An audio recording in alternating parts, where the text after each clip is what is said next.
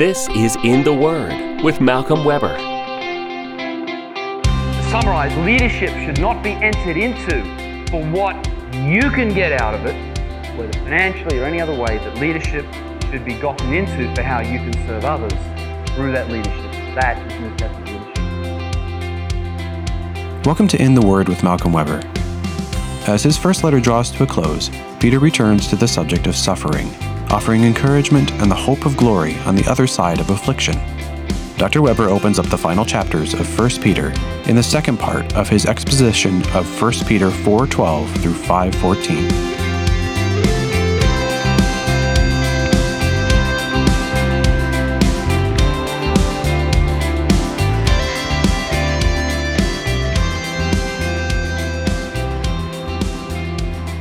Chapter 5.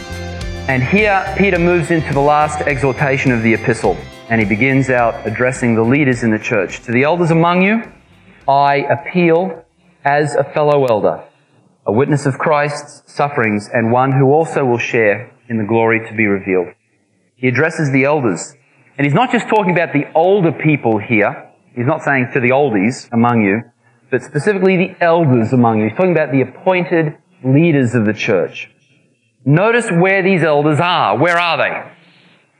They're among you. They're in the midst of the people. See, they're ministering in the midst of the life of the church. Ministering. They're not just these removed religious hierarchies, officials that are off there in their ivory tower or different from the rest of us. But the elders are among you. I appeal as a fellow elder. Peter here proves that he was not the first pope. What was he? An elder and a fellow elder. I'm just like you, he says. You see, he's describing himself as being on exactly the same level as these leaders here that he's addressing. Also, this gives him the right to address them in this way, because he's an elder himself. He knows what they're going through, so it gives him the right to exhort them in this manner. To the elders among you, I appeal as a fellow elder, a witness of Christ's sufferings. Peter was a witness. Peter personally saw the sufferings of the Lord Jesus Christ. He witnessed them, and now he's witnessing to them. On the basis of what he's personally seen, he's expressing the gospel and the truth of the Lord Jesus Christ. Notice he describes himself as a witness of Christ's sufferings. He could say that he's a witness of Christ's resurrection, right? Couldn't he? And that would be fine, and elsewhere that is the way that they would talk. You know, in the idea of witnesses, the apostles were witnesses of Jesus' resurrection. But here he says he's a witness of his sufferings. Why do you think he does that? Why does he choose sufferings instead of resurrection? Any clue? Well, what's his context?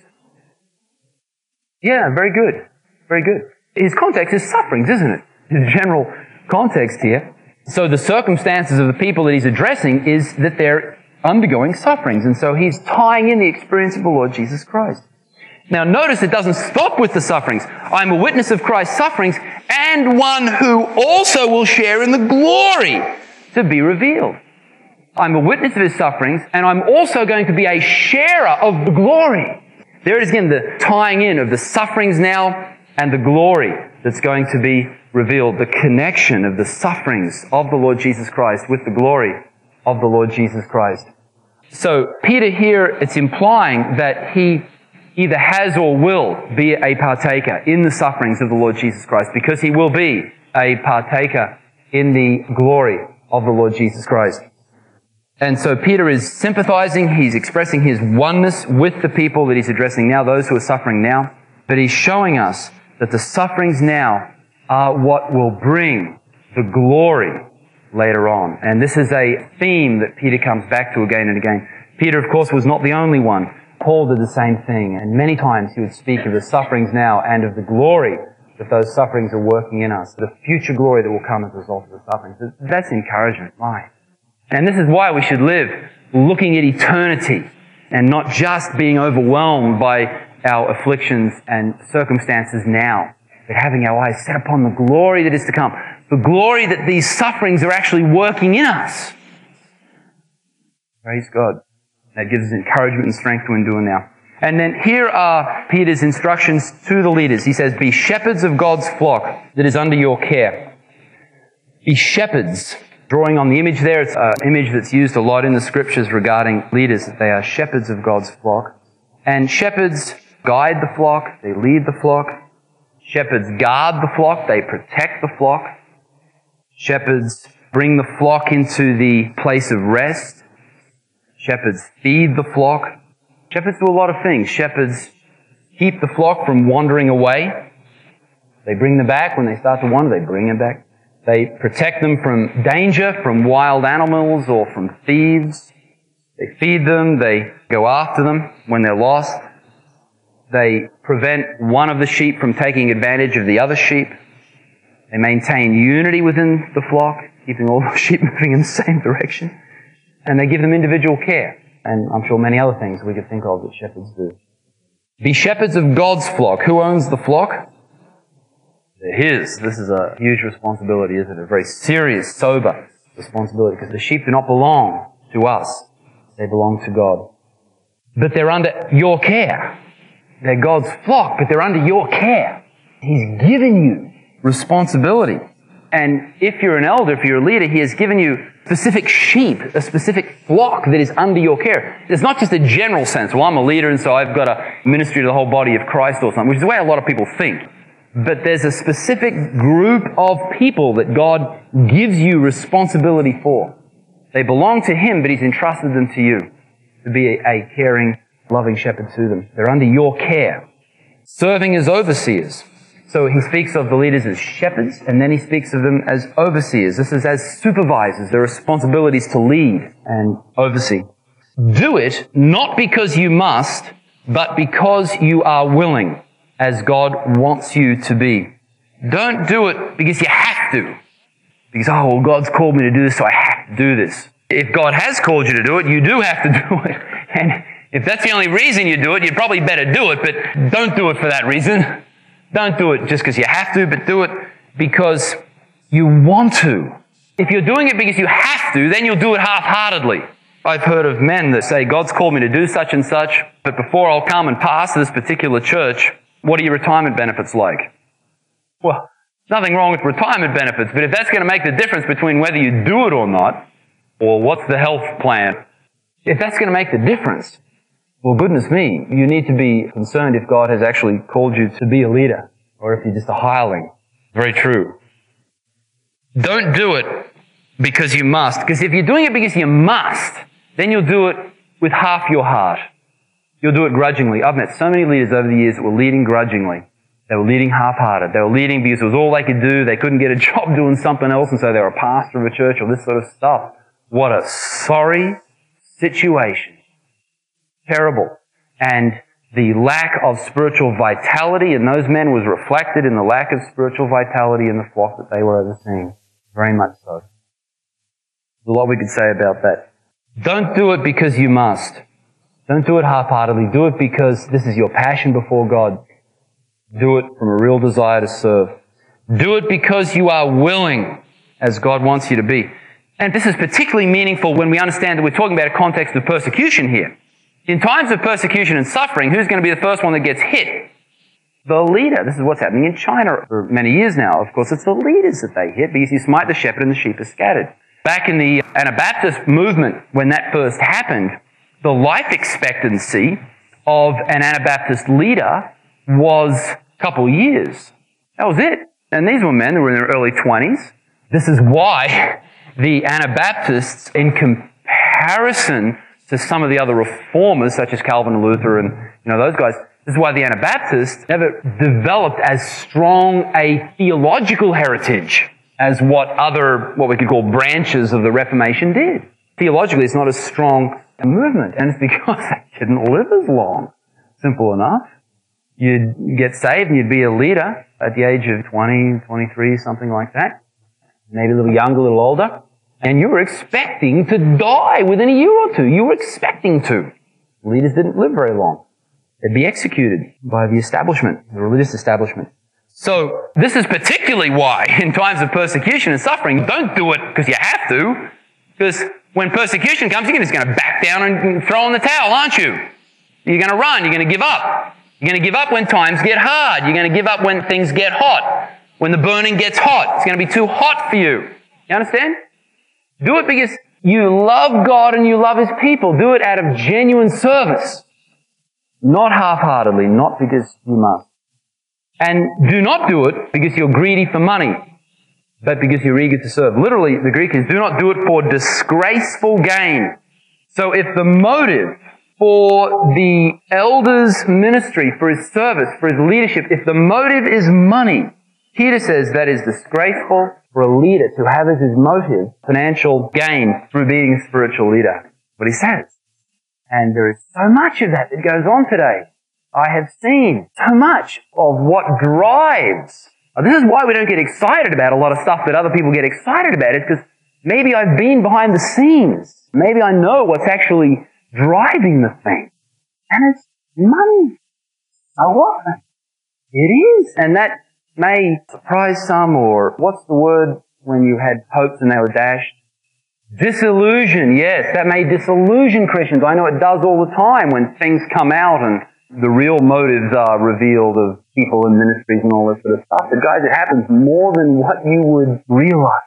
You would be deeply disappointed if you knew the extent to which money drives leadership and ministries and spiritual things in the Church of Jesus Christ today. You would be very disappointed. I have been, but I go on out of love for God, praise God, and by His grace, want to be one of the ones that do it for the right reasons and from the right motive.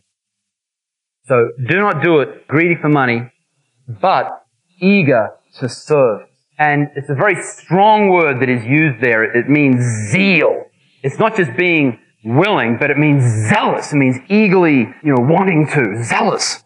So your desire is not for gain, but your desire is the good of the flock. You're zealous for the protection and the well-being of God's flock. So, to summarize, leadership should not be entered into for what you can get out of it, whether financially or any other way, but leadership should be gotten into for how you can serve others through that leadership. That is New Testament leadership. Verse 3. So he talked about motive for leadership in verse 2, and then he'll talk about style of leadership in verse 3. Not lording it over those entrusted to you, but being examples to the flock. Not an authoritarian. You will have authority, and there may be times, as Paul said, where you must deal with a rod of iron, but nevertheless your general attitude and approach will not be one of lording it over the people of God. And that's the idea of the leader using his position to exalt himself and to put the people down. Don't lord it over those entrusted to you. Again, he's emphasizing the sheep of God. That's why you cannot and must not lord it over them. They belong to him, and he takes his property very seriously, and he takes the way that they are treated very seriously. So don't lord it over them, but be examples to the flock. Be a model, be an example to the people of God. And then when the chief shepherd appears, you will receive the crown of glory that will never fade away. Who is the chief shepherd? The Lord Jesus, of course. And Peter again emphasizes that the leaders are not the ultimate leaders of the people, but the leaders are only stewards of the flock for the great shepherd. The shepherds here are merely under-shepherds for the true shepherd. They're his sheep. And so when the chief shepherd appears, which will happen when? Amen. Do it, Lord. He's speaking about Jesus' return, of course, which both Frederick and I hope is tomorrow night, or even better would be tonight. Amen. We know that it won't be on January the 1st, but nevertheless, we're hoping it'll be before and the 2nd. Let's hope so. Huh? Amen. Where were we? And when the chief shepherd appears, when he returns, because what's he going to do when he returns? He's going to judge us all. We're going to give an account for what we've done with our lives, and he's going to hand out the rewards, man. Praise God. So this is, whoa, isn't that great? See, this is what we're living for, is when the chief shepherd appears. We're not trying to get a temporary, short-lived benefit out of something now. That's what we're living for, eternal glory. When he appears, then you will receive the crown of glory that will never fade away. The crown of glory that will never fade away. Not like earthly crowns, which in Peter's time when Caesar or a athletic hero or something, and they would have these crowns made up of leaves and so forth, which would last for a while and then fade away. But this crown of glory that those who are faithful will receive will never fade away, eternal. Praise God. And then in verse 5 he moves on to the young men. So that's all he says about leadership here, which I think is huge. And I think it's very significant that Peter, just like the other New Testament writers, when speaking about leadership and church government and so forth, the New Testament does not promote or even define one particular, precisely defined system of church government. Now, if you read some books written by certain denominational teachers, you'd think that they did. Some people, the congregation's got a vote, or there's an eldership, and they're the ones that are in charge, and everybody works for them. And everybody's got their strong view on this is the New Testament pattern of church government. This may not interest you much, but it's thought about and prayed about for 2 decades now. What is the New Testament pattern of leadership and of church government? And this is what God has taught me over the years. One day you sort of realize something, that the New Testament doesn't give us a definition. It's like, duh. And you look, what is it? What is it? Is it this? Is it this? Is it this? Well, it doesn't give us that. It just doesn't. Why do you think it doesn't? Why do you think the New Testament does not give us one formula for church government that's precisely defined? Here's how you do it. You have this position and this lasts for so many years and they report to so-and-so and this, and the way that we do when we set up governments and church stuff, You understand what I'm saying? The New Testament doesn't do that. It doesn't give us a precise, defined, exact, intricate, detailed definition of church government. Why do you think He doesn't? Why do you think God doesn't do that? Any idea? It would tend towards legalism. Good. Why else? Thank you. Because it's going to vary. Because church government will vary. It'll vary. I've identified at least 3 dimensions along which lines church government will vary. Church government will vary according to geography. Huge differences between the city church and the country church.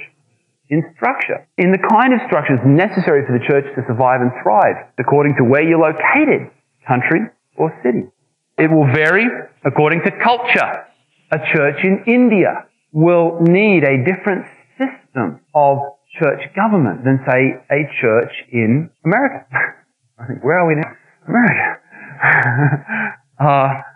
Some people are very dogmatic and they say, well, the elders have got to be in charge of the church because that was the Jewish system. Well, that's fine. But that's not how they did it in the Gentile churches in the Roman Empire. You know that? In the Jewish churches that came up, elders were in charge of the church. They were kind of like the final authority of the church. According to that culture, they would have the local synagogue and usually be, a number of elders that would run the synagogue. In the Roman churches, in the Gentile nations in the Roman Empire, Rome had much more of probably what we could call an American style of leadership, which is more a leader is in charge of the church. And so, so there would be different roles of elders and, and functions and so forth. Different styles of church government according to culture. Isn't that fascinating? So, church government will vary according to geography. Church government will vary according to culture.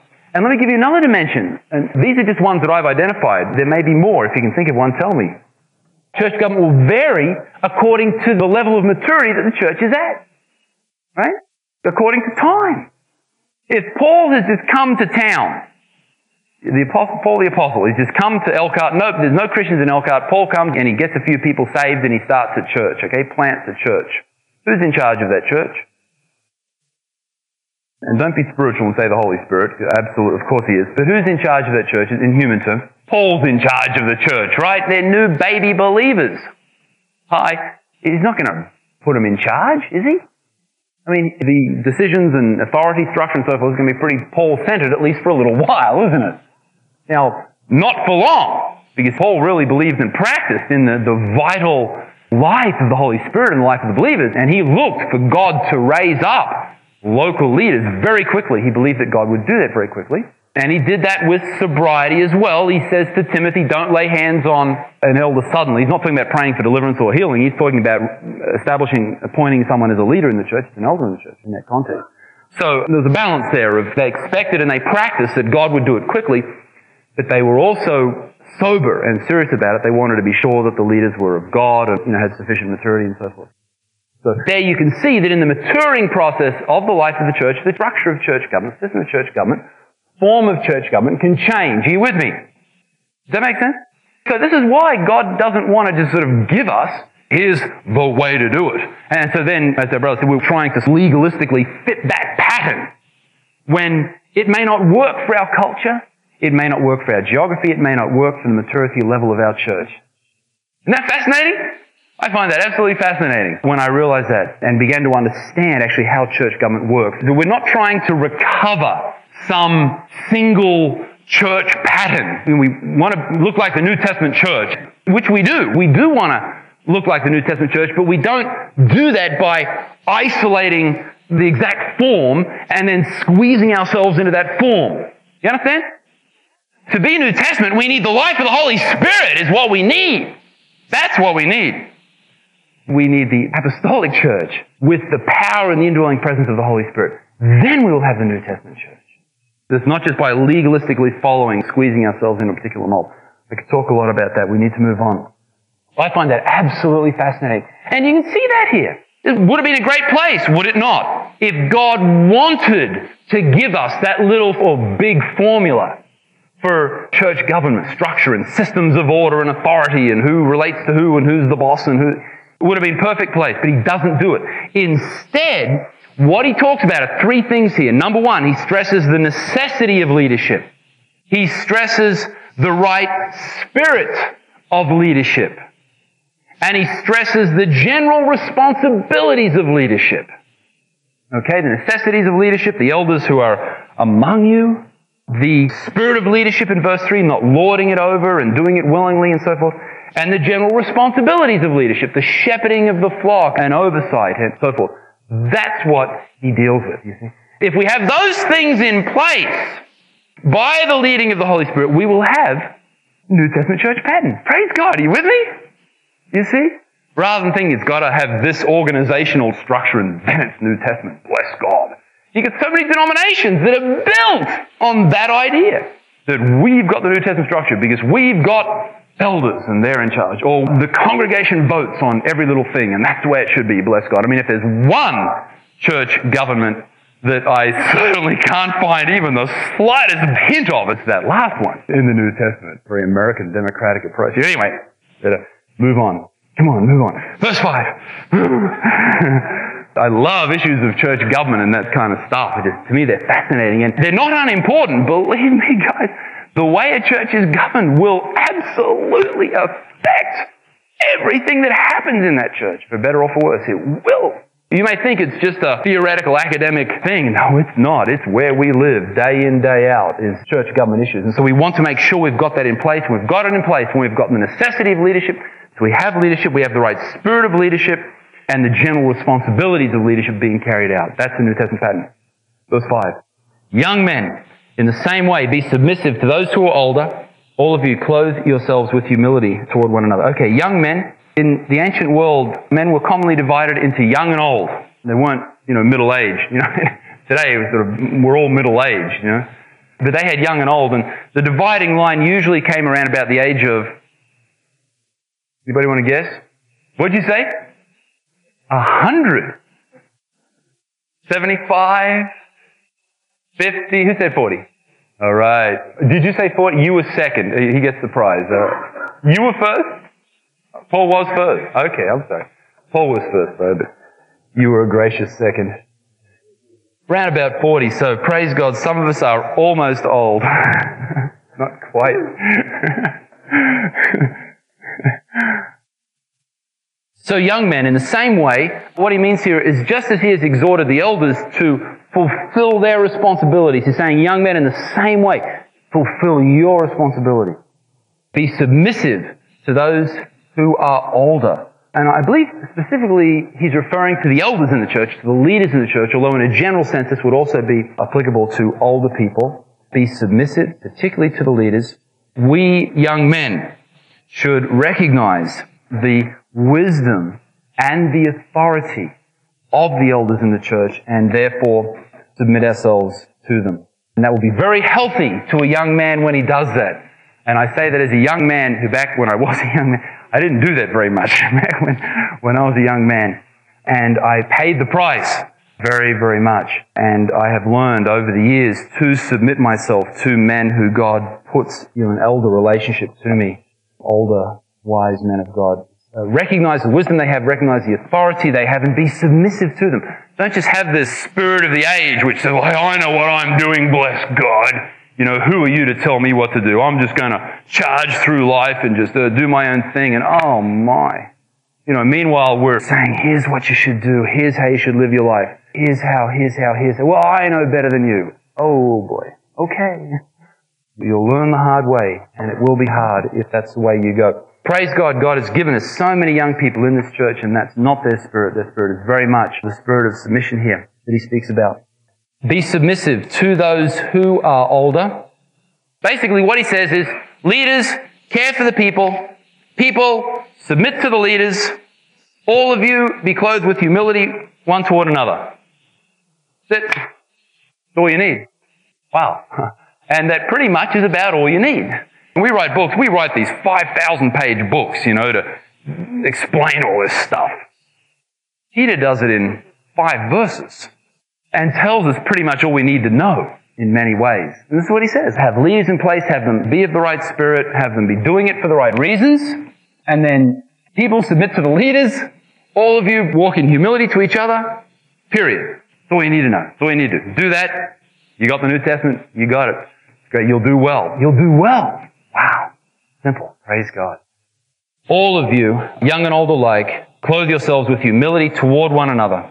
There's mutual respect here. It's not the elder, I'm a leader and I'm an elder and I'm going to, but there's mutual respect here. Clothe yourselves with humility. And it's probably a reference to when Jesus took up the towel and he girded himself with a towel as with a servant. Peter was there, remember. I mean, Jesus washed his feet. And quite likely Peter is thinking of this here as he's saying, clothe yourself with humility. Because, and here's why you should do it, it's because God opposes the proud, but gives grace to the humble. When the younger do not submit to the leaders, then God calls that pride and he resists you. He opposes you. And the Greek word is one that is used in time of war. When a king would send out his army in full battle array. That's what God does to the proud. It's a very strong word. It's a very graphic word. So when we have pride, God calls out his armies to oppose us. Yahoo! And this is why we should all seek humility. Humble yourselves, therefore, under God's mighty hand, that he may lift you up in due time. We're so glad you joined us for In the Word with Malcolm Weber, a weekly podcast featuring selected teachings from Dr. Weber's over 40 years of ministry. Find more teachings along with books, courses, tools, and other resources from Dr. Weber at www.leadersource.org. Tune in next week for our season finale.